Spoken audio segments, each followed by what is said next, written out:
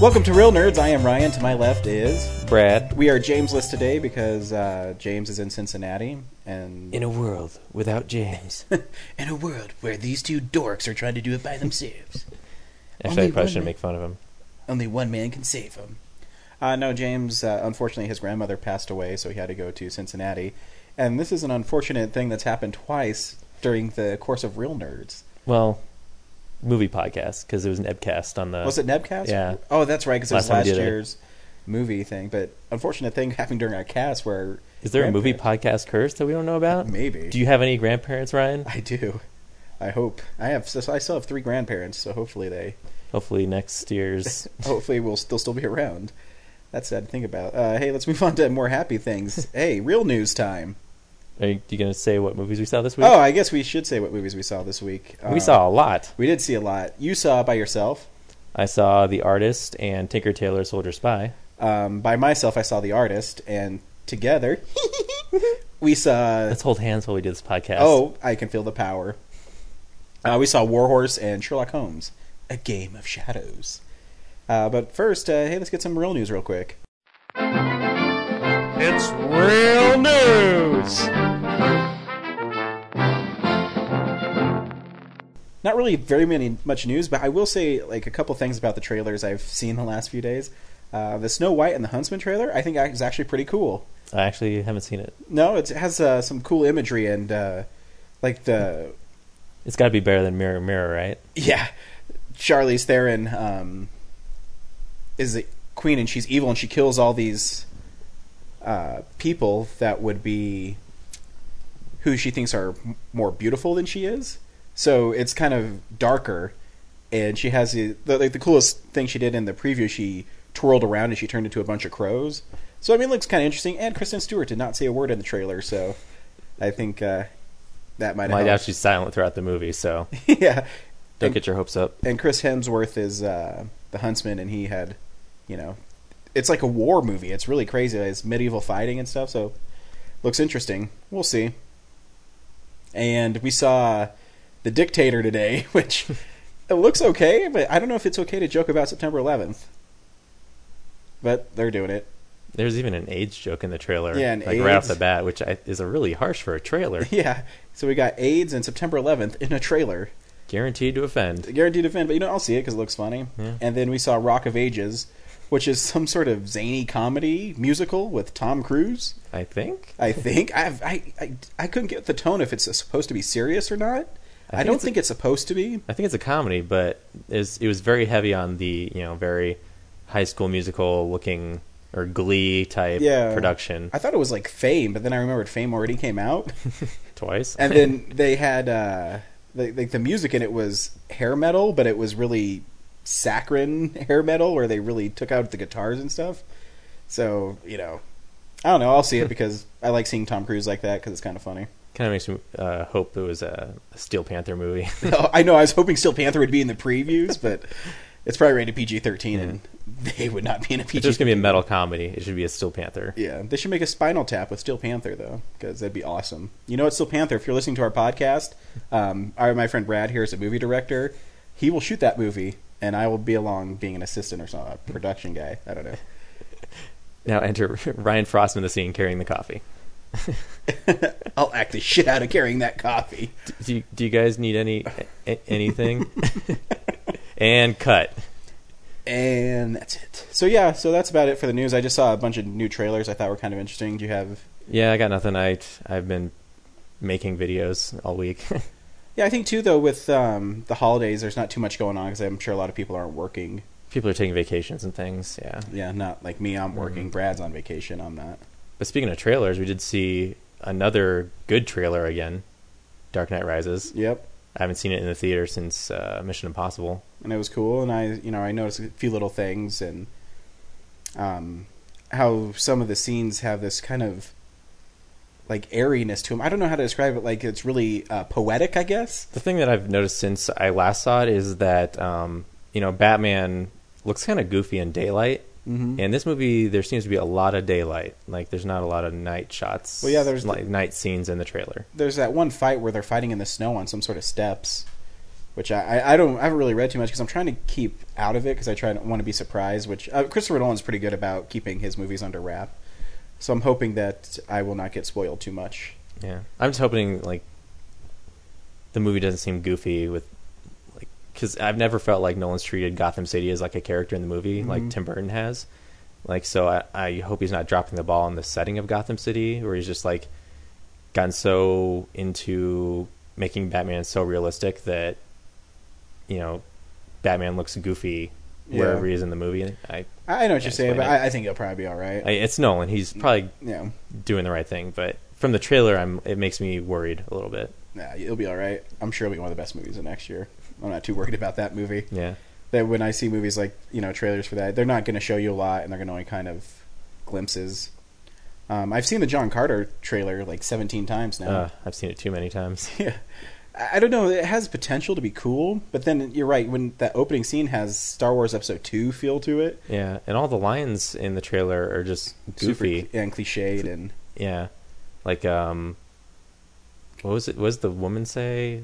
Like, you're John Carter. You're John Carter of he's like, Earth? Yeah, and he's like, yes, ma'am. Like, ma'am isn't like, it's kind of like a regional term. He's a Southern gentleman from the Civil War. Oh, yeah? I guess the story, because it's written by the guy who did Conan the Barbarian, and I guess he's transported from the Civil War to Mars. I don't know how it happens, but... Oh, well, that makes sense then. That's what I've read about it. Then, like, you're ugly, but you're beautiful. Is that Willem Dafoe? It sounds like it, doesn't it? I don't know. I don't know. The whole movie just looks goofy. It does, but I don't think anything else is out in March that day, so I'll probably end up seeing it. I don't know what else is out. I mean, it's March. I mean, what else could possibly be out? Yeah. Hopefully something else gets thrown in at the last second. Yeah. Hopefully a R-rated comedy. We can only hope. So anyways, I did not see too many... We'll go into what we've been watching. I didn't see too many movies this week, but I did finally purchase the Back to the Future trilogy on Blu-ray. Finally. And so I watched the first one, and it's amazing still. And then I was shocked to find out my wife has never seen Back to the Future. At all? At all. She's not even like part of it on TV? Well, she said she's seen parts of it, but she doesn't remember anything about it. I mean, the movie's so classic. I was going to say, for like a while there, on TNT, is one of the new classics, and it ran all the time. Did it? But, yeah, there's just so many... You know, I forgot... all the little goofy parts in it, and it's just really funny, and it's a fun movie. It's one of those movies I love watching over and over again because it's, 2 hours or something, but it just flies by because the movie's so cool. And then I watched, the behind the scenes with Michael J. Fox and him talking about it. It's pretty interesting how he really originally wasn't cast as Eric Stoltz, and they had a bunch of scenes with Eric Stoltz in them. Yeah, you watched his takes. takes. Yeah, it just seems weird. I don't know if it's because it's such a classic movie. You're so used to Michael J. Fox. Well, he's made it iconic, but yeah, like Stoltz had a totally different take on that character, and he looked way old, like too old to play Marty McFly. Might just be me, but that's what I saw. And yeah, maybe because you're just so used to MJF playing him. I find it's cool to watch all those movies together in one sitting, and you notice all these crazy details that actually carry over between really all three movies. Like the script for that is so detailed and specific, like, and robust. Like there's so many like behind the scenes nods to things, like to each movie. It's incredible how they just wrote the first one not expecting a hit, and then the other two, people knock them for being not as good, but I think they're just as good. And if you watch the little things that they repeated, like this jokes from the first movie that are changed and updated for the next few, it's just so complex. It's great. See, I think they did kind of know it was going to be a big movie because the ending, he sets up the next movie. Well, from the special features that I watched, they said they didn't expect it. It's interesting. They're just like, this is going to be just some 80s B movie, and we'll be. Yeah, I didn't know that they had the script for like 5 years, and they tried to get it without Steven Spielberg's help. And then they went to Disney, and Disney said, "Oh, you can have him kissing his mom. That's incest. We're Disney." I said, "Maybe we should go back to Steven Spielberg." And they didn't want to be known as the guys who only had Steven Spielberg help them. But it's okay because we'll go into our Warhorse thing, and it's interesting. I read about what Steven Spielberg did to get that movie, and it's kind of interesting. And so we'll get into that later. Did you watch anything besides anything this week? I just watched a bunch of movies in the theater. Yeah, what was it? James lent me Community season 2, so I burned through that again really quick. Again, like the last disc, like the last 5 episodes are amazing. They are. So, and I liked how they. My biggest beef with the first season was all the love triangles with Winger and every girl in the show. Just like, come on, like it's way over the top. And then it's like, how are they going to resolve the kiss with Annie? And then the way they just kind of blow off all those storylines is it's on purpose because sitcoms always fall in those tropes where it's the season ending. The season what ending. Just happened? Yeah, and then they kind of just turn it on its head, and that's what's cool about Community, and I think that's maybe why it doesn't catch on, is because it's poking fun at everything, and you really have to be in tune with not only pop culture, is you have to be in tune with sitcoms and movies they're referencing, and I mean the paintball episode in that one, the first half is, as telling you, is a spaghetti western, and then it goes into Star Wars, and brilliant. So yeah, I'm glad you enjoyed Community. Yeah, it's a fun series, and people should be watching it. You should be watching the show, and it's sad that people don't. And then I feel like I watched something else, but I'm blanking right now because I've been so saturated with theatrical releases. That's all I did. Well, you know what? We'll get right into that, and we'll do the one you saw by yourself first because I didn't see it. You can talk about it, and then we can get into the ones we saw. The 3 we saw together. So, first, should people go see Tinker Tailor Soldier Spy? Did I say it in the right order? I think I always mess it up. Yeah, you're fine. Yeah, if you like adult mystery, I wouldn't say I liked it a lot, but it's definitely a good movie still. So. Cool. Hey, here's the trailer for that movie.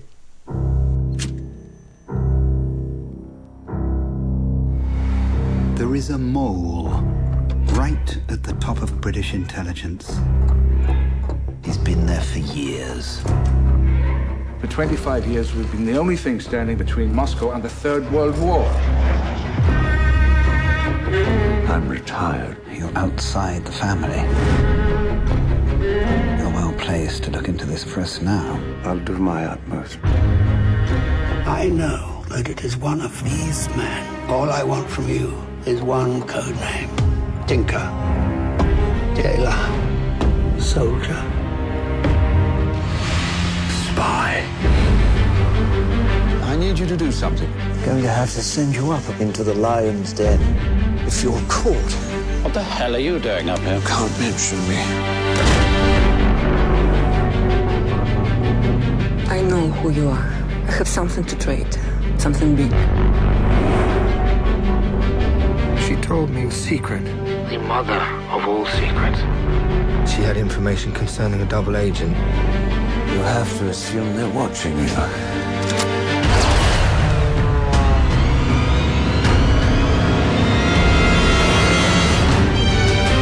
Things aren't always what they seem.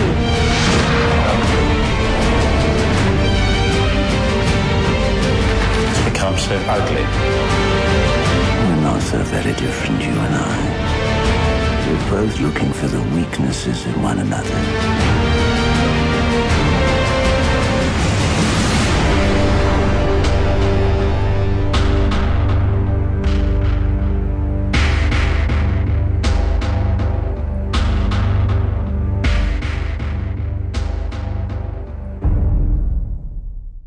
Are you going to even put the trailers in? I was just guessing. Of course I'm going to put trailers in. I'm just guessing. I don't know if you're going to do it for all of them. In fact, you just heard it. Nice. Good. You're on top of it. Yep. So the story is... I don't even know the story. I know Gary Oldman plays a spy, evidently, and it's a lot of them sitting around talking. Yeah, it's... like last week, my complaints with the 2 movies we saw last week, just lots of exposition. And this movie is... It's an actor. It's good for the actors, especially actors of this caliber. Like this cast is loaded with great British actors. So as an actor, the ability to kind of sit down and act and say dialogue and emote, it's like a dream come true. And unfortunately, this movie was really hard for me to follow.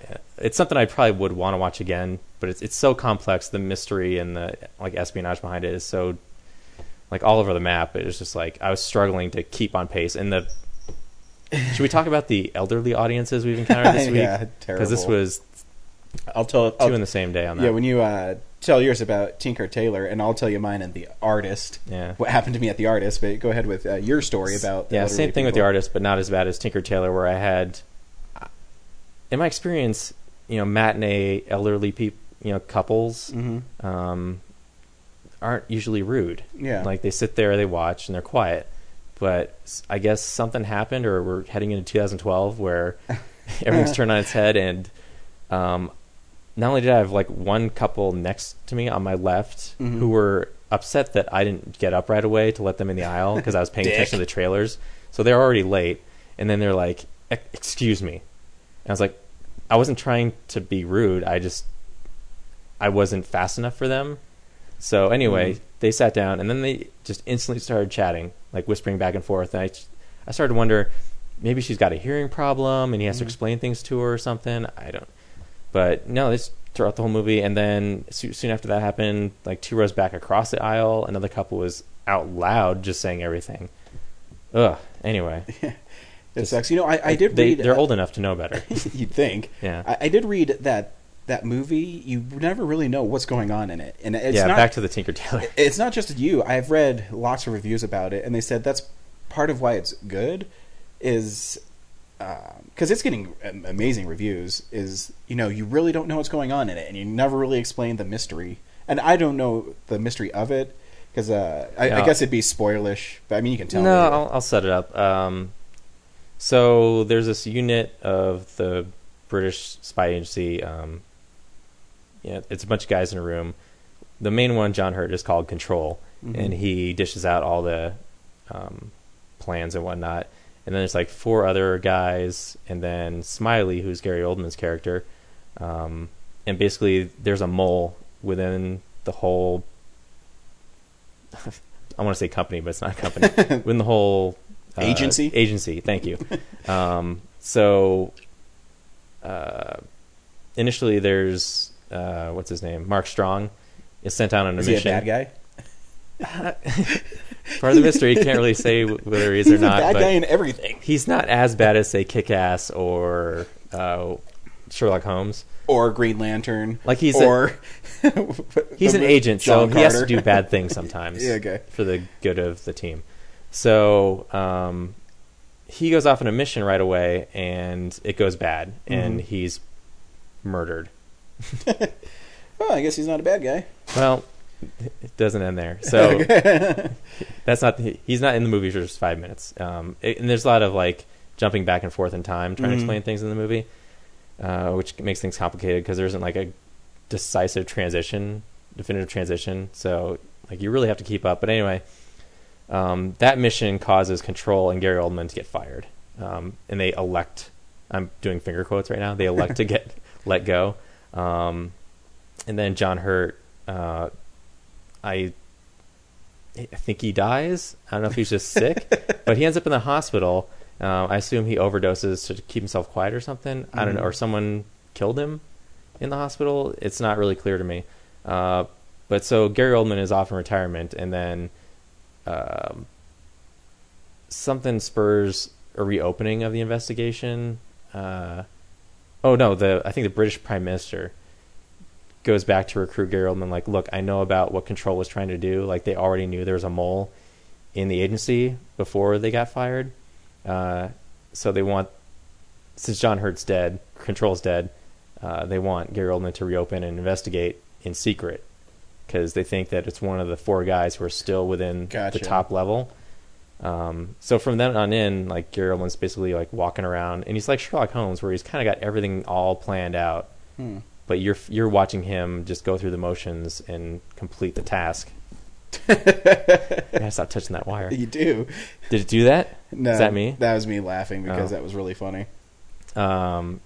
So yeah, like you're watching the movie thinking that he's investigating, but really by the end he's pretty much known everything all along because he's the seasoned veteran, and he recruits Benedict Cumberbatch, who was also in War Horse, as one of the he was. To help him out, and he's got like his own side story. But yeah, it's just basically the point is they're trying to track down this mole in the agency, and it's really detailed and complex. And I'll tell you who it is: 006. Just kidding, because he wasn't in the movie. GoldenEye. Sean Bean's not in there. 006 is the double crosser and the spy. Yeah, it's not MI6. Just kidding. So yeah, it was. But I mean, when people are acting and it's put together well. except for the fact that I couldn't follow it, but that might just be me. Mm-hmm. I don't think it's you. Like I said, I've read reviews where it's hard to follow. Yeah, it's really fast paced and all over, and there's a lot of just like sitting and talking, which isn't fun. And even like there's this big climax where the guns come out, and then it just kind of cuts and everyone's in handcuffs. Like there's this tension leading up, and Gary Oldman's like takes off his shoes to like walk across these floorboards so he doesn't get like when the bad guy's finally going to show up and reveal himself. And then in the next scene, they're just sitting in chairs across from each other, and he gets hauled off. So there's like no gunfight or nothing, and it's kind of. So I guess I'll wait till it's available for rent. Yeah, I mean, if you want a good mystery that's complex, go see it in the theater. Like if you're really starving for it, but I mean, you could probably watch it at home and still enjoy it. You know. Cool. So the next movie is another kind of independent movie that we both saw separately, but it's The Artist. Brad, should people go see The Artist? Definitely. I think so too. I think it was an amazing movie. Here's the trailer.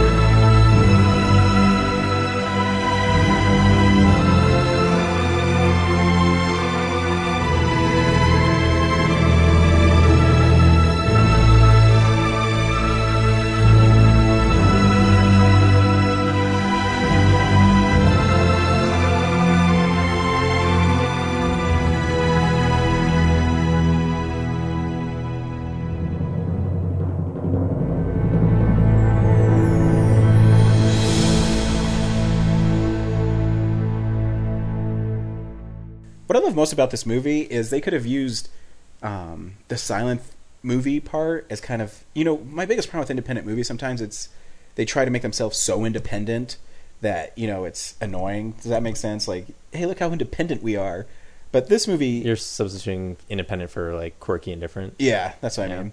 But this movie is different, but what really sucked me in right away is, it opens with him in the movie with his dog, and he's, behind the stage, and it's all going big, and... He's mugging, and then the movie ends, and he's waiting for the applause, and there's no sound for the applause because this movie's a silent movie, and people just start cheering and laughing, and then he comes out, and I'm like, okay, I'm kind of in this movie now, I get it. Where the joke is kind of that everybody else is silent, and he is... and right away when he walks out and he's, mugging for the crowd, and his little... the actress who's in it with the movie with him, he motions... she's waiting to get her big entrance on stage too, and he motions, and then his little dog comes running out on stage. And steals her thunder. Yeah, who the dog is... Uggy is my hero in that movie. I fucking love that dog. But yeah, that movie was amazing. Should you tell the story? Oh yeah, I guess to tell the story. So he is the biggest silent film star at this Kinescope. Was that the name of the... Oh, yeah, Kinoscope. Kinoscope. Or... Kinescope? I don't think it's Scope. I can't believe I'm forgetting this already. Yeah, but anyway, he's one of the... he's the biggest star at this one movie company, and John Goodman plays the movie Kino Cinema. Kino Cinema. Shit. It's one of those. Anyways, John Goodman plays like the executive there, and pretty much George Valentine is given free reign. Valentine. He can give he can make any movie he wants, and he goes in there, and everybody loves him. And he runs into, rather cutely at the premiere, this girl who just happens to be pushed in with him, and he mugs with her, and then Variety runs, "Who's this girl with George?" And it's in all the newspapers, and it turns out she's an actress too. Yeah, it's just an accidental encounter. Yeah, accidental encounter. The media runs with it. It's really funny because after that, you follow her to an audition where she can just dance. And she dances, and she gets picked in the movie, and it's time's going by, and George is still really cool, and then he's called into John Goodman. Did they ever say his character's name? John Goodman's? Well, no one says anything. Yeah, well, I mean, even I guess on the cards, he might have had a nameplate on his desk, and I just missed it. But John Goodman's executive. Yeah, so he calls him in and says that the talkies are the future. Yeah. Well, first he's upset because instead of the movie getting press, their little that's right, Encounter on the Street generates press. Like it overshadows the premiere of the movie. So when the girl tries to get an audition, he doesn't want her in the movie, and then George is just like, "Well, I want her in the movie, and I get what I want, so you're going to do it." I forgot that great scene where you just see her legs, and he's dancing with her. Amazing. And they don't know that they're each other yet because there's that wall in the way. Yeah, I mean, as an audience, but it's really cool that they don't. And anyways, so he John Goodman's trying to look for a way to get Valentine to not do basically controlling his job. Mm-hmm. So when he discovers the talkies thing, it's like his way to haha, now I finally got you. Yeah, exactly. And while the silent films are going away, George, his career starts going down, and he's got so much selfish pride that he's he blows the talk, any kind of new technology. He's stuck in his world of exactly. Everything I've had works, and there's no reason to change anything. People love silent films. What was the name of the actress? I can't remember her name in it. Not the actual actress, but her character, Peppy Miller. Yeah. So it's cool because they show her in title cards where she's dancer, and she's there, and then she's slowly moving up, slow rise to the top, and then she becomes the talking movie sensation. Yeah. And George refuses to be in a talking movie, and so he basically gets fired from the studio, and he decides he's going to finance his own silent film, and then the stock market crashes. The stock market crashes, and he loses all his money, and his wife leaves him, but he still has his dog. I love the dog in the movie, and his chauffeur, who's James Cromwell, who's amazing. Yeah, and so he does that. He finances a movie, and it happens to open the same day as the new Peppy Miller movie, and his movie is not attended by anybody but Peppy Miller. A couple people, and Peppy Miller's there. Yeah. And he realizes that talkies have taken over. The public actually is interested in new stuff. And he's so stubborn in the to change that he refuses to, and he turns into an alcoholic, and he has to. Well, he's an artist, and he doesn't want to compromise his artistic vision just to make extra money and be popular. Exactly. Yeah. So it's really awesome. I didn't know if I'd like this movie, to tell you the truth. But it was getting so good reviews, and everybody's saying how great. Who was the actor's name who portrays George Valentine? He's French. Desjardins or something. I forget his first name. Jacques. Is it Jean Desjardins? Something like that. Sorry, we're terrible. But he is fantastic in Where's that your movie. laptop? You could have it open.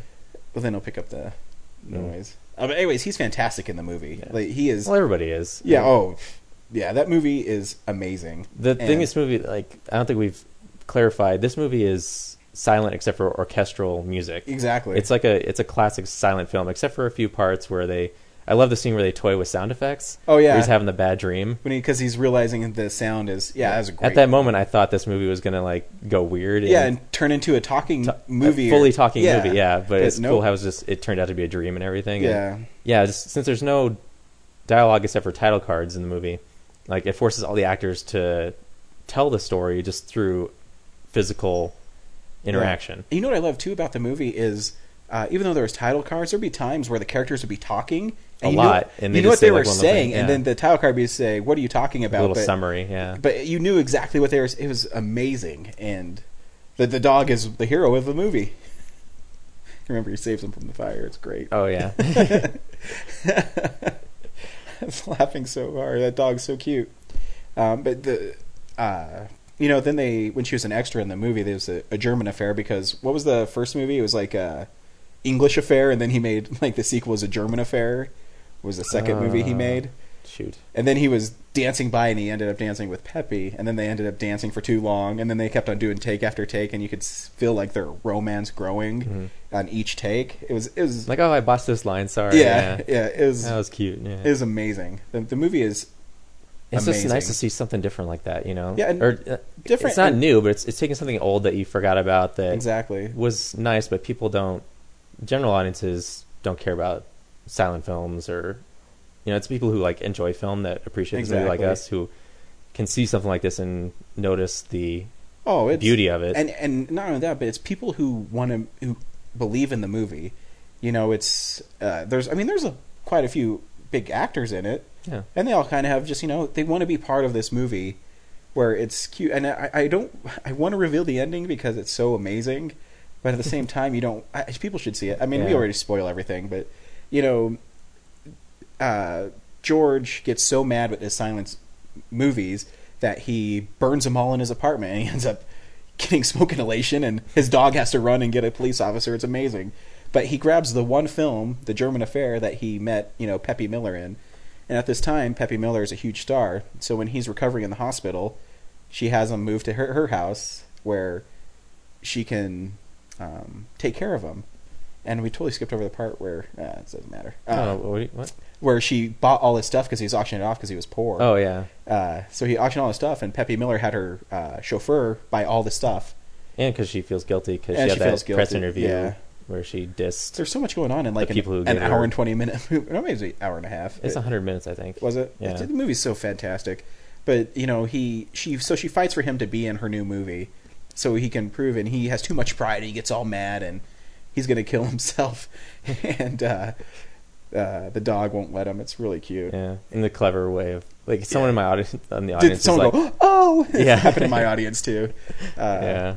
So a great moment. Like, I knew he wasn't going to kill himself, but I mean, it's great that the movie is able to bring those emotions out. And there's no talking. Again, it's all through music and title cards is what's happening, and acting.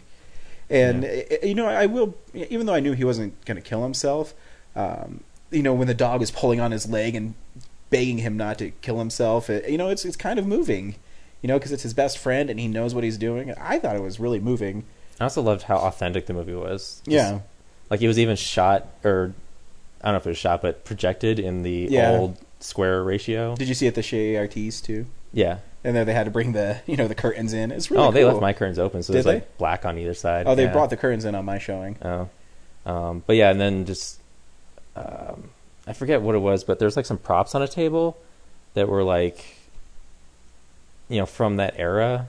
Like just the clothes hangers. Yeah. Like if I was making it, I probably wouldn't think of like you just get like maybe some wire ones with the cardboard tube, like the really cheap ones from dry cleaners. Like you probably just throw it in there, but they got like these really like old timey coat hangers. And also too, sometimes when it would cut, like the cut was very good. It was like a 1920s cut. Did you catch that?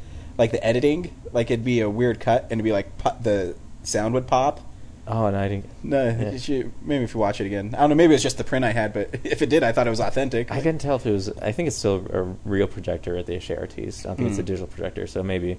But yeah, just the film grain of it and everything, and so yeah, but I mean, how he ends up black and white becoming part of the talkies is, he tells Peppy, he says, no one wants to hear me talk. And then he realizes that he doesn't have to say anything. His dancing can be his voice, and it's amazing. And the last little dance number they do. I want to explain that, but I can't because it like spoils the ending. Yeah, but but they do this little dance number. Like it's not just the dance. No, there's way more. But you know what I mean? It's fantastic. Either way, The Artist. Yeah, one of the best movies of the year, for sure. So you should probably end up talking about. We'll probably talk about it next week too. So you should go see it. Yeah, for sure. Highly recommended. Highly recommend The Artist. I miss movies like that. And after like seeing Metropolis on the midnight showings, it's just like I wanted to make one like right away. I was like, I want to do a black and white movie. We used to do that. Yeah, so it's fun. And I mean, the brand new video game is your silent movie. And Man Eating Orange. Yeah. Anywho, don't know about Nebulous Visions. Go to nebulousvisions.com and check out those videos. They're amazing. So the first movie we saw today was War Horse. Now we're today. So we're at today. Brad, should people go see War Horse? Yes. I will say yes too. Here's the trailer.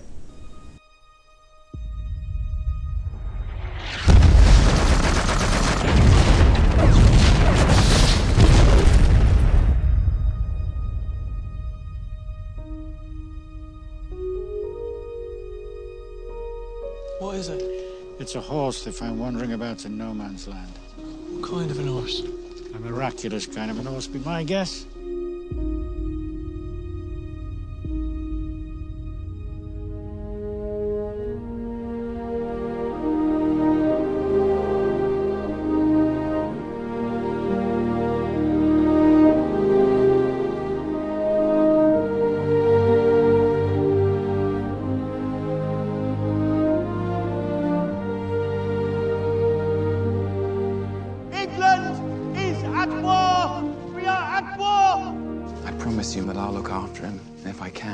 Return him to your care. He's my horse, sir.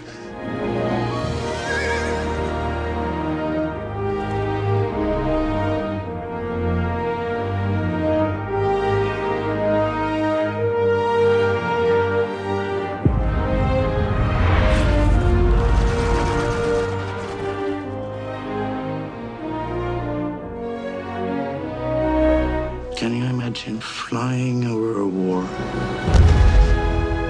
And you know you can never look down. You have to look forward, or you'll never get home. It is an honor to ride beside you. Let every man make himself and his country proud. Be brave. Be brave! Be brave!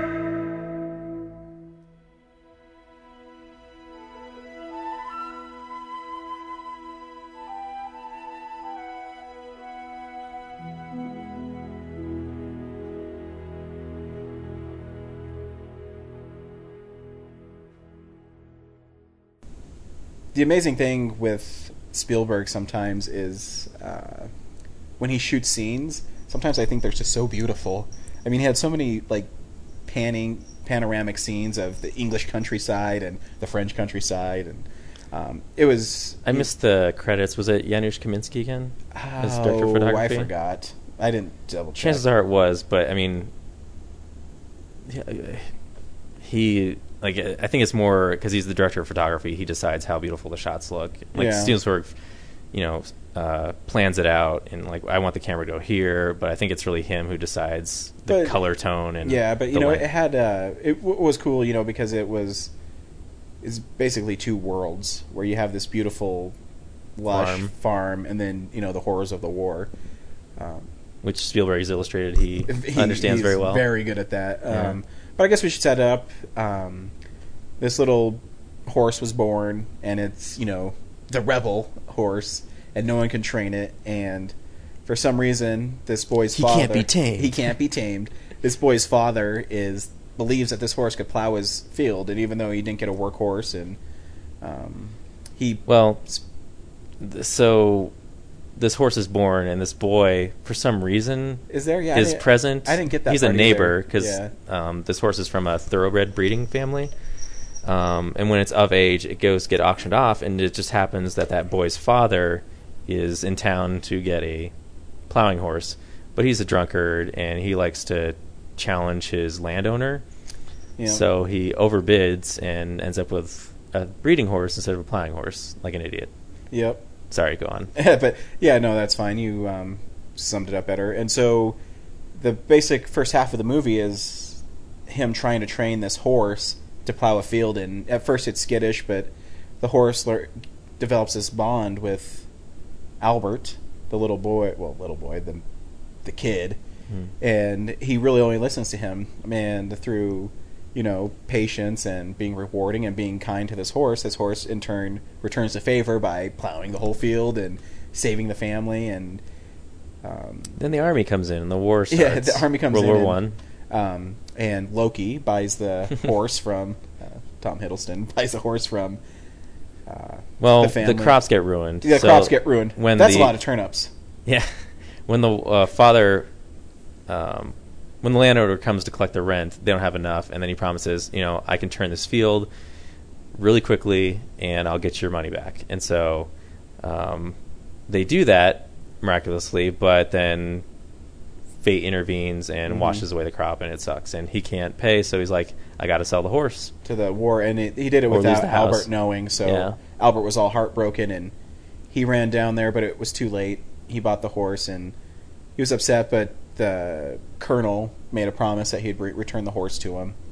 And so then the horse is on the front lines almost immediately. He went out there, and then it was... And from then on, he just goes from battle to battle to the Nazi side or Russian side first. No, they're German. I don't know. I thought they were the Russians first in the charge, and then it was the Germans. Basically, the horse doesn't stay on the British side. He goes to the bad guy's side. Yeah, and then back and forth, and then I think it's the Germans. Yeah, because what isn't one of the kids' names Gunther or something? That's a German name. Gunther. Yeah, Gunther. I guess so. But anyways, but one of the things with this movie is the humans are not the main character. That horse is the main character because you are following his journey. Because after Loki gets the horse, you don't see that kid again forever, and it's about his journey. And one of the things, even though our audience member of elderly people was kind enough to point it out to us, was I love how they shot Tom Hiddleston's character being killed. That's really not ruining anything. He died in the first 20 minutes of the movie, but it's he's charging, and then they realizes that they're in trouble, and it kind of goes away. And then Joey, the horse, is riding by himself, the riderless horse, which is a huge military symbolism for a dead person.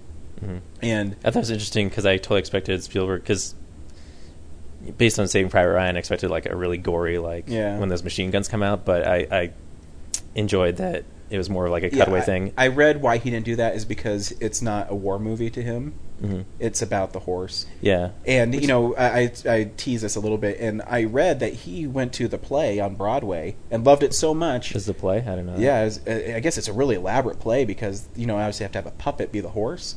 And Spielberg was blown away, and he went there and said, hey, I want to make this into a movie. And I said, all right.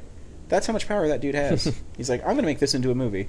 How do you say, if Spielberg comes to you and wants to turn your anything into a movie, fuck yeah, dude. Who says no? Nobody. And then 6 months later, he has a movie in the can. Yeah. He shoots so efficiently. So anyway, without explaining too much for the rest of the plot, basically the horse goes from military incident to military incident, and just trying to find his way back to the farm boy. The farm boy. But my Albert. The scenes, there's so many cute scenes in it. Unfortunately, the two German boys, when they run away, are killed because desertion. You can't do that. They'd kill you anyways. I think you're killed in the United States. Well, maybe back then. Now you might get a trial, but you can't do that. So, anyways, it ends up. I thought the farm scene with the little French girl and her grandfather was really cute. Yeah. And then my favorite scene in the whole movie was Joey is caught in the middle of this war because the Allies are advancing on the Germans. So when they're marching, they realize that these horses are in trouble. The soldiers, so they all try to run away, and Joey gets caught between this tank and barbed wire, and he ends up running over the tank, and he runs through the battlefield, and then he gets caught in barbed wire. Yeah, and can't go anywhere. And he's trapped. And then the British side realizes that it's a horse, and then the German side realizes it's a horse, and they're both trying to call to it, but then they realize it can't move because it's trapped in barbed wire. And so the British guys wave a white flag. Yeah, the British guy waves a white flag, walks out to help this horse, and all of a sudden there's a German guy behind him, and the German guy comes out to help him, and each one is like looking back at each other, like waiting for the other to strike. But this horse has brought them together, and it's really interesting, the scene. And my favorite line in the whole movie was kind of a tension reliever, where he's the British guy says, "You speak good English," and the German guy says, "I speak English well." Yeah, and it's really funny.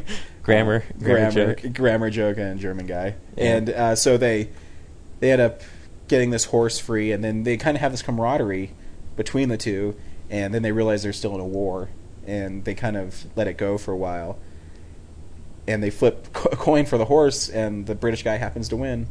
Spoiler. And so he. It was just a great scene, like just like no one's personally fighting each other. Like it's nationality versus nationality. Exactly. And the scene was just, and it's so well shot. Like I just love what me and James have talked about before. It's like Spielberg kind of knows where to put the camera. You know what I mean? It's not that he's. I read, I forget where it was from, but I think it was an iPhone thing. The iPhone was touting like Spielberg used his iPhone to go out to a stable and just record different shots of horses to get prepared for the movie and everything. So sorry, cat's in the way. Like he prepared by just kind of going out and just shooting all these different to see like what looked good behind the lens and everything before actually just kind of shooting.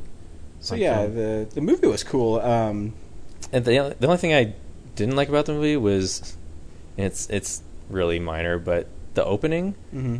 Like, I don't think that he needed to... Like, so the horse gets birthed, right? And then it cuts to the title card, War Horse. Yeah. And then it cuts back. And it seems so, like, just... Because they didn't even have, like, actor credits in the beginning, even. No. Which is weird, because I think as a Directors Guild member, you have to include... Yeah. So he got away with that, but it's just like...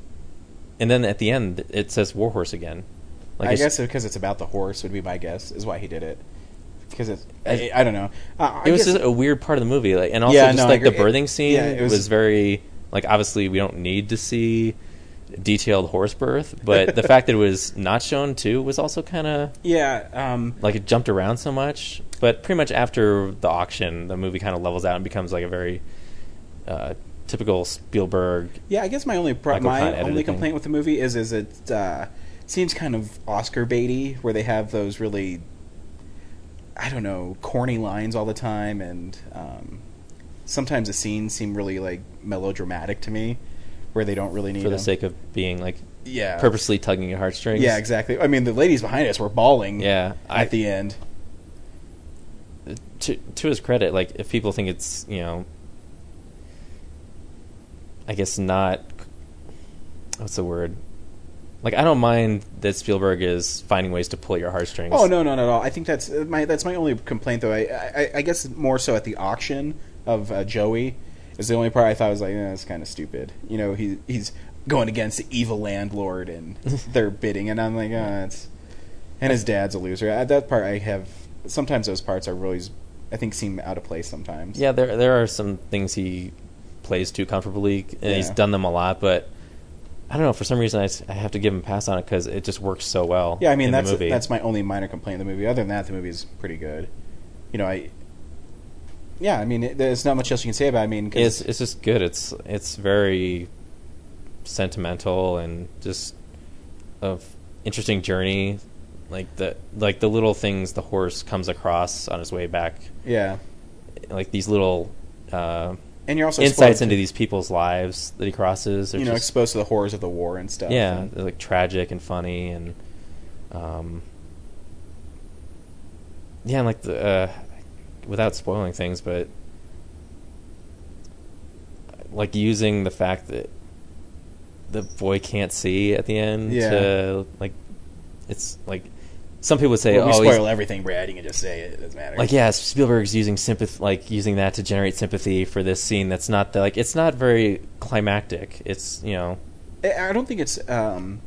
See, the scenes I let him get away with that those ones don't bother me because it's I don't know, because only he would know that horse. So him not seeing and doing the call, and it's what they call it, the miraculous horse, or the miraculous horse. The miraculous horse. But it's like in most movies, you kill the bad guy and it's over. But this movie doesn't have that. Yeah.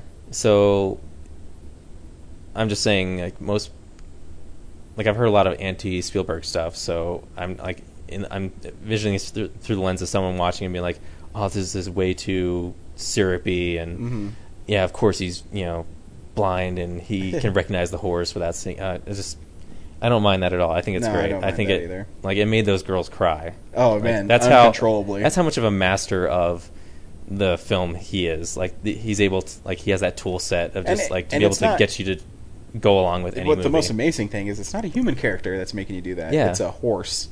That this horse has been through. I mean, the horse has been through hell. I mean, that pulling up the artillery, fighting in the battles, and that it survived. I mean, those German kids who stole it, and then the German kids were captured. He's really not the only horse character. Like, there's another horse throughout the movie that follow him along. Which, by the way, did it just get ran over by the tank? I thought that too. It just ran over. Just horse meat. Or it might have already died. I think it died when it fell over. Well, it died when it fell over, but I mean, its remains were crushed. Like I said, horse meat. Horse meat. Well, make some glue. Yeah. But no, he ran back through that tunnel where it died, and you didn't see it, so I was like, yeah. But the movie was really good. It's just beautiful. Like, it's shot really well. Very well.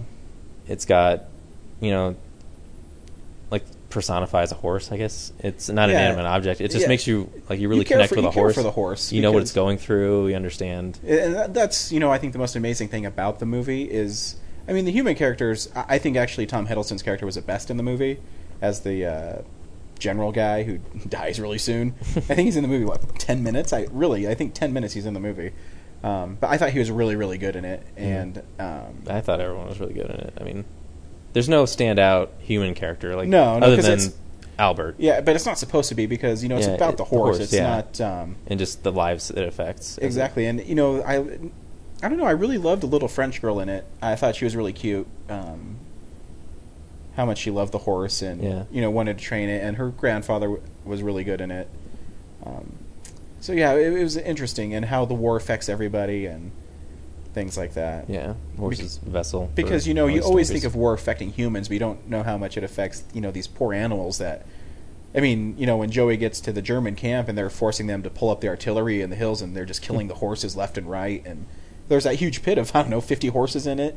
And before I went to the movie, I was telling my father, who loves military history, about it, and he said that in the British Army that horses like that were treated with the same respect as the military, and if you didn't keep your horse in proper order, you could be court-martialed and stuff. Wow. So they were really well taken care of, and that's why, when they're reunited, that he's given all, the same quarter as an officer, because they realize that this is a British horse that they saved. So yeah, so you should go see War Horse. It's pretty amazing.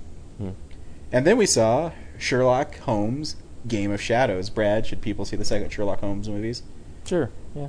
I think so too. I was actually kind of surprised by this one. Yeah, me too. And we'll talk about it after the trailer. What do you see?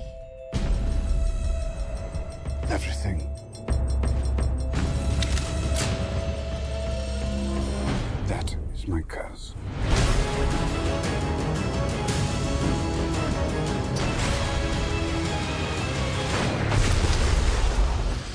Oh, how I've missed you, Holmes. Have you? I barely noticed your absence.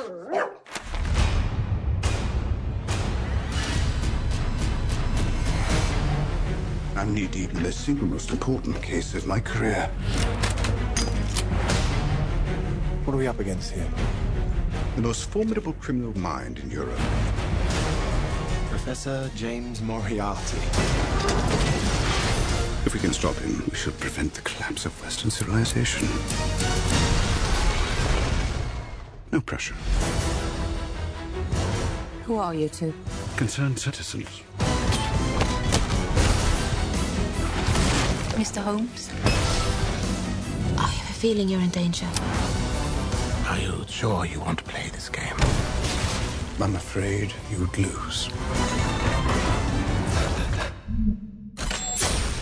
Oh dear.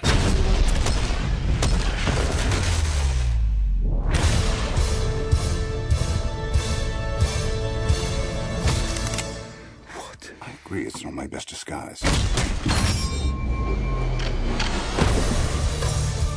You know my methods. Shall we get to work?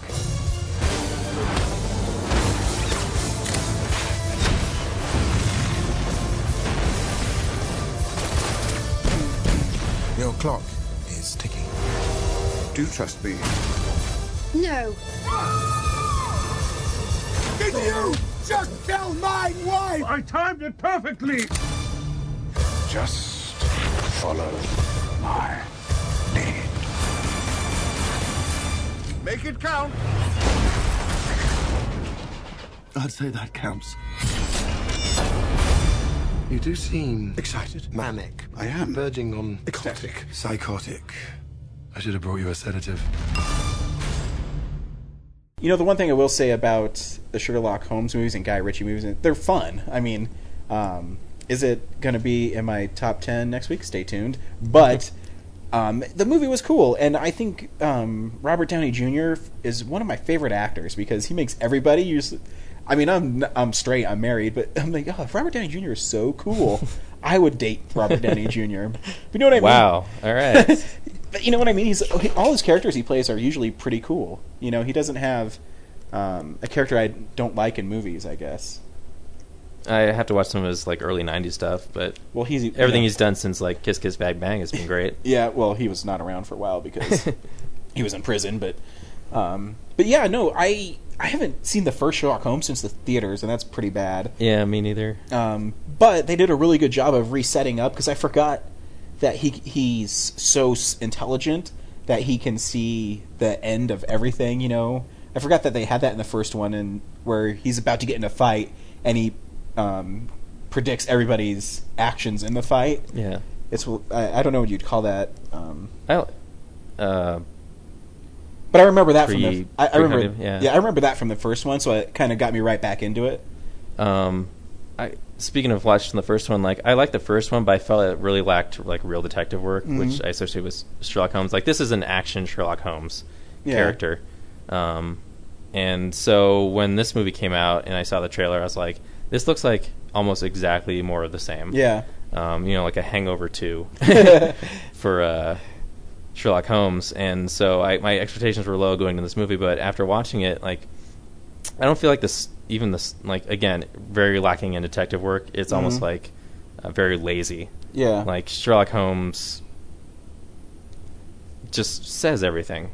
Like you know, here's this and here's this and this is how I thought of this ahead of time, and like no one actually really kind of does anything except shoot guns and punch people, and like he has all these traps laid out and things ahead of time and stuff, and so there's like just a lot of, you know, oh well you did this, oh I thought of this, and then we go back and retrace it, so it's kind of lazy in that aspect, but still it's somehow fun to watch it unfold. Yeah, I get what you mean because well, I guess we should talk about the movie. So the movie here's the plot. Or the setup. There's a huge, I guess Sherlock Holmes already knows that Professor Moriarty is kind of this bad guy, and he has this huge clues pointing to what he's doing, and so it kind of opens with him. He's been following him since the last movie when he found out that Moriarty was even involved in anything. Exactly. So he's got like this huge. Mark Strong was hanging from a bridge. I remember that part. He's got this huge map on the wall with connecting lines and stuff. He's got like an office which is interesting because Moriarty has almost the same office. Yeah. And so he's there and he's trying to figure it out. Rachel McAdams is in it very briefly. As a pawn of Moriarty. Was she a pawn of Moriarty in the first one? I forgot. I guess they didn't say, but I remember from the first one she was some kind of thief that was like the foil to Sherlock Holmes. I'm going to have to watch the first one again now, but she made the mistake of working for Moriarty, and she did not last very long in the movie. She died. And that's actually a driving force for Sherlock Holmes. Yeah. And I don't think that's a spoiler. It's like in the first 10 minutes. So I think that's a driving factor later when he finds out that she's dead. But anyways, so Watson's getting married, and he's not going to be involved with Sherlock Holmes anymore. And he shows up at Holmes's place, and Sherlock Holmes is working on a couple new tricks, and they forgot to plan his stag party, which is a bachelor party for us Americans, but he also has ulterior motives to go to the stag party, where he meets this gypsy, which I thought was the most unnecessary character in the movie, but whatever. unnecessary. Her brother is. Yeah. He needs someone to like track. Her brother, I guess, from the gypsy side to track him down because the brother is maybe it's just integral to Moriarty's plan. Interesting. But first Moriarty actually invites Sherlock Holmes to meet him, and I love that payoff. Invites him to join his game. Yeah, which is the Game of Shadows. Yeah, which I read a review and they said, well, you never really told what the Game of Shadows is. And the Game of Shadows is Moriarty is. It's all cloak and dagger. Exactly, he's the guy in the shadows. He's the guy playing with everybody. Yeah, and there's all this misdirection, which there's a whole scene of Sherlock Holmes chases one thing and he makes a mistake. Like he great. Got too confident, and I think Guy Ritchie makes really interesting visual movies. I think sometimes how he sets up things is really cool. Like he's a cool filmmaker. I mean, you can go back to Snatch, Lock, Stock, Two Smoking Barrels, and stuff. And the only mistake he ever made was marrying Madonna. Gotta put that out there. Which, sorry, to kind of derail a bit. When you were at the Sheraton's, did you see that preview for that Madonna movie? Yeah, it was terrible. I don't know what to make of that. It seemed really... Well, at first I thought it was like, oh, this is like some King's Speech Oscar bait. Yeah. By some famous director. And then it was like Madonna. I was like, what? But then you really think about it. It seems really made by somebody who's never directed a movie before. It's... You've seen the King's Speech, right? Yeah. Her movie is like the woman's side of that movie. Yeah. Is that what it is? I guess, yeah. Anyway, back to Sherlock Holmes. So Moriarty's got this ultimate master plan, and Sherlock Holmes is on a quest. First, Moriarty reveals, like, I'm going to kill Watson. Yeah. Good luck. And so Sherlock Holmes, after that, like, after learning that Rachel McAdams is dead and Watson's next, like...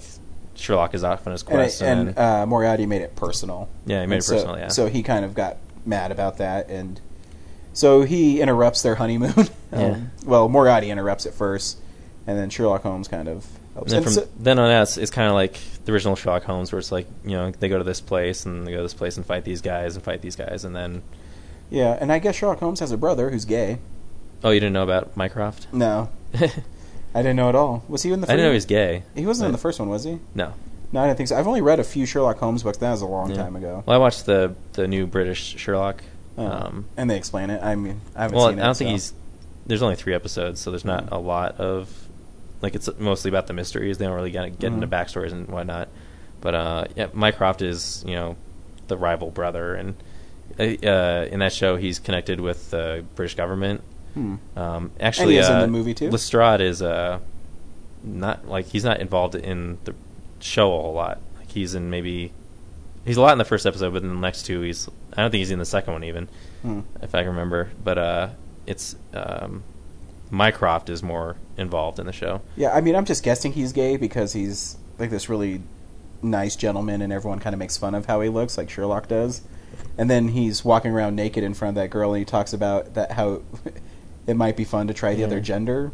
I think you might be right, because I think there's another scene that I'm forgetting the details of, but they allude to it. But it doesn't. It's really not important to the story. No, it's not important. He's just like some proper British official guy. Yeah. I think it's just an excuse for Stephen Fry to be goofy on camera. Yeah, like they're trying to give him more to do because he's such a big British. And he was funny. Like I thought he was fun, and then and I think Robert Downey Jr. Sherlock Holmes is more of a zany character. I thought his disguises were going to be like really hammy, and like from the trailer they seemed like just really tired and like, oh, he's got fake teeth, isn't that hilarious? Or he's dressed up as women. Oh, that's comedy gold right there. But actually, it worked pretty well in the movie. Yeah, it was pretty funny though at the beginning when he was the Chinaman, and you could see like the bald cap and everything, and because you could totally put it on really quick and like the disguises are like they kind of stand out. They're not perfect, Yeah, he doesn't really get away with wearing disguises that like too perfectly. But it's really cool. I like the payoff at the end. Do you? Yeah. I was going to talk about why. Well, I mean, not the very end, but I loved how there was all these hints throughout the movie if you really paid attention. They did show the quick shot of that book, and they showed all this other little stuff. So I loved how Sherlock Holmes beat him at his own game. Yeah. And I mean, I'm not talking about the very end, but like, where he's telling him what he did, and he knew that he had this. I thought it was pretty interesting. I like how it kind of came together, as a chess game or whatever. But I kind of wish I'd been able to follow those things clearly, so I could also be the detective as an audience member. I think you have to watch again. I mean, I did see some of those shots in it. When he met Moriarty for the first time at his school, they showed the quick shot of the book. Yeah, I mean, I saw those things, but it's like, if someone had told me then, I would have known to I saw that shot of the book, and I'm like, where's that going to play later? And I wish the movie had actually kind of tied that together as it went along, so I could play detective as well and be, engaged, I don't think that's in the Guy movie. Ritchie's kind of style, though. He has that really hyper-kinetic style where it's, cut, more action, that's what I miss from these American Sherlock Holmes movies, is because in the British TV show, you do follow those details and you work it through with Sherlock, whereas Robert Downey Jr. is hey, remember this? And here's how it all gets put together, and I just explained it to you. It's like, I want to go along with Robert Downey Jr. as he's putting it together, instead of just it being told at the end. That's what I miss. And the other thing is, I didn't like about the movie is that I'm going to go into spoiler territory because I can't. Yeah. We spoil everything. Who cares? Well, I'm going to give a little warning for this one. Spoiler warning. Yeah. So, okay. First of all, the whole plot line of people being able to rip their faces off and disguise themselves by changing their surgically in that era, they have that technology to basically do face off, is far-fetched for me. The tower falling over and not killing either Moriarty or Sherlock was come on, are you kidding me? All those bricks and steel and whatever, and everyone just walks away fairly unscathed. And then when Sherlock Holmes grabs Moriarty and they just tumble off that enormous waterfall, and I know he had the respirator, but how is Moriarty dead? Or it's open, Moriarty could come back, but still, it's just that was a huge fall, huge. Even if you had the respirator, you probably broke something. Well, I watched hitting the water. I watched MythBusters this week, and they did an experiment where if you experienced the same type of injuries falling on cement or water, and they found out that cement is 4 times more painful. But they dropped a pig from 600 feet onto cement, and it decapitated it. Well, they didn't show it was inside a bag.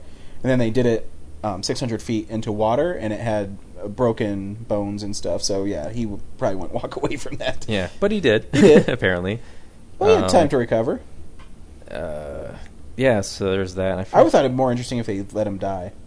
If Sherlock Holmes died at the end. He really did. I thought he did. It was such a convincing ending up to that point. I was just because you think this is a franchise, they wouldn't let Robert Downey die in the second one. Yeah, but too, he said, this is the last time I'll ever involve you in a thing, and so I thought maybe him dying is kind of, this is the last Sherlock Holmes movie. Yeah, I started to think, is there some kind of Hollywood deal that some Hollywood news I missed where they're not going to do this again, or I don't know, but. It was a weird, and why even toy with that? Because at the same time you're this is a big money maker. I don't think they're gonna let Sherlock Holmes die off in the second one. So yeah, but that my biggest gripe was just those weird, huge brick tower falls on everybody. And yeah, and that just goes with I think the action movie kind of thing. Falling off of a waterfall and maybe he did a swan dive into it and was able to glide in. That was a huge drop. Yeah, it was more than. But I was surprised how much fun the movie was, and again, it just goes back to I think Robert Downey Jr. is really good at movies, and he plays characters really well, and he's a fun actor to watch. And his banter back and forth with Jude Law. Yeah, it's like the bromance of the 19th century. So yeah, I was surprised. I mean, I don't know if it was great, but it was fun because those little things. But yeah, it was still fun to watch. I was, like I said, I expected to be bland and tired, but I was. Yeah. That was interesting still to watch. So pleasantly surprised. So I'm not regretting if they make a third one. I won't be ugh, again. Yeah, exactly. I'll be okay, let's see what else you got. So guess what, Brad? What's up, Brad? You can follow us on Twitter. real_nerds. It's been an hour already? Wow. You can also like us on Facebook, Real Nerds Podcast. You can read our awesome blogs at realnerds.tumblr.com. And if you stay tuned next week, we are having our 2011 blowout, and I thought you were going to make a bunch of like banners and stuff for it. I'm working on it. I can't. I haven't found the artistic feel yet, but I'm running out of time. I know. So that'll be January 6th. I was busy fixing last week's podcast. I will send you the list of my movies soon because Both you need a lot of need to let me know trailers so to I get going. can get trailers prepared, because we're not just going to insert the trailers after the show's recorded. We're going to watch them as we go along, so that if there's movies some of us haven't seen, we'll know what each other is talking about. So I'm not talking about some indie flick, and you guys are just staring at me like, "Oh, that's great, Brad." Yeah, that's a stupid movie. On to number 7. Nice choice, Brad. Yeah, so you guys kind of see what I was interested in and whatnot, and yeah, I can see what you guys were interested in. I'm kind of excited because I thought this year of movies was way better than last year. Because I have a lot to choose from. Interesting. You don't think so? I don't want to spoil next week's show, but I think it was on par with last year. Oh, wow. Brad's always a stick in the mud. The artist helped me feel better about it, 2011. It was a lot of meh for me. Really? Like, it wasn't like, oh, this is shit. There's a lot of like, that was good. What else you got? But anyway. But yeah, I will also be on Twitter. Make sure if you guys are following us on Twitter that you send us your favorite movies. Yes. I only got one vote for people's favorite movies on Facebook. I know. You even had like the other option. So yeah. So hopefully on Facebook, let us know what your favorite movie is. Fans have been quiet this week as opposed to previous weeks. So yeah. So we want to include you in our extravaganza. Exactly, because it's going to be a big show and it's going to be really long. So yeah. James is dreading the length of it. It's He's like, do we really have to have the trailers in this one? I'm like, it's no fun without the trailers, man. Yeah, dude. That's our little that's a Real Nerds thing we do. Yeah. So I'm really looking forward to it. There'll also be a couple little surprises. I think I want to add another dynamic to the show, because people listening to Real Nerds haven't listened to the other shows, and they don't know that it's just a format of, trailer talk about it. I want to add. I want to make it bigger. I want to add something else to the show, because we're not going to have news, and we're not going to have what we've been watching. Except for, what we've been watching for 12 months. Exactly. So, stay tuned for that. And if you have ideas, I know we're just talking on our podcast right now, but if you have ideas, make sure you email them to me, because I have ideas too, and then we can kind of have a format for our show. I know. And then we'll... I don't have ideas. I'm saying we need to have some. Yeah. So what we'll do, Real Nerds listeners, if you have any ideas for us that you'd like to hear us talk about for the show, please do. I will, before the show airs... and we record it, I will post on our Facebook and our Tumblr. It won't fit on Twitter, but I'll post the format of the show so you can kind of see what we're going to do and what you can look forward to, like the movies that nobody saw that we really liked, things like that. Yeah, we don't usually get to include like honorable mentions or like worst movies and stuff. Yeah, but we will this year. We'll put something together. Because we've seen so many movies. I have seen 65 movies this year. I haven't counted yet, but I'm guessing it's less than that, but... Yeah. More than 40. The only reason I know is because James has been counting, and then I went through his list, and I counted too. And then I saw 4 movies this week after I saw 61, so I'm at 65. So yeah, make sure you stay tuned for that, because I'm excited, because it'll be really fun. So from all of us... We're going to make it a big party. Yeah, it's going to be great. People don't know this, but the first year we did this, you wore a top hat on our Nebcast 2009 I forgot about edition. That. You did. I probably didn't do that for the next one because people didn't like it. But hey, I also had flashcards. If you want to, you did. If you want to listen to what we liked 2 years ago and last year, you can go to Nebcast and you can listen to those ones. The first one is just me and Brad. The second one's me and James. But they're lots of fun. So yeah, Nebcast is also the sister podcast of Real Nerds. Nebcast on iTunes, nebcast.tumblr.com. Everywhere. We're everywhere. We're like social media geniuses. Hey, guess what? We'll see you next week. Bye. Bye. Brad said bye! Just because James isn't here. Oh, what a nice guy. Oh, get Birdman Barbecue.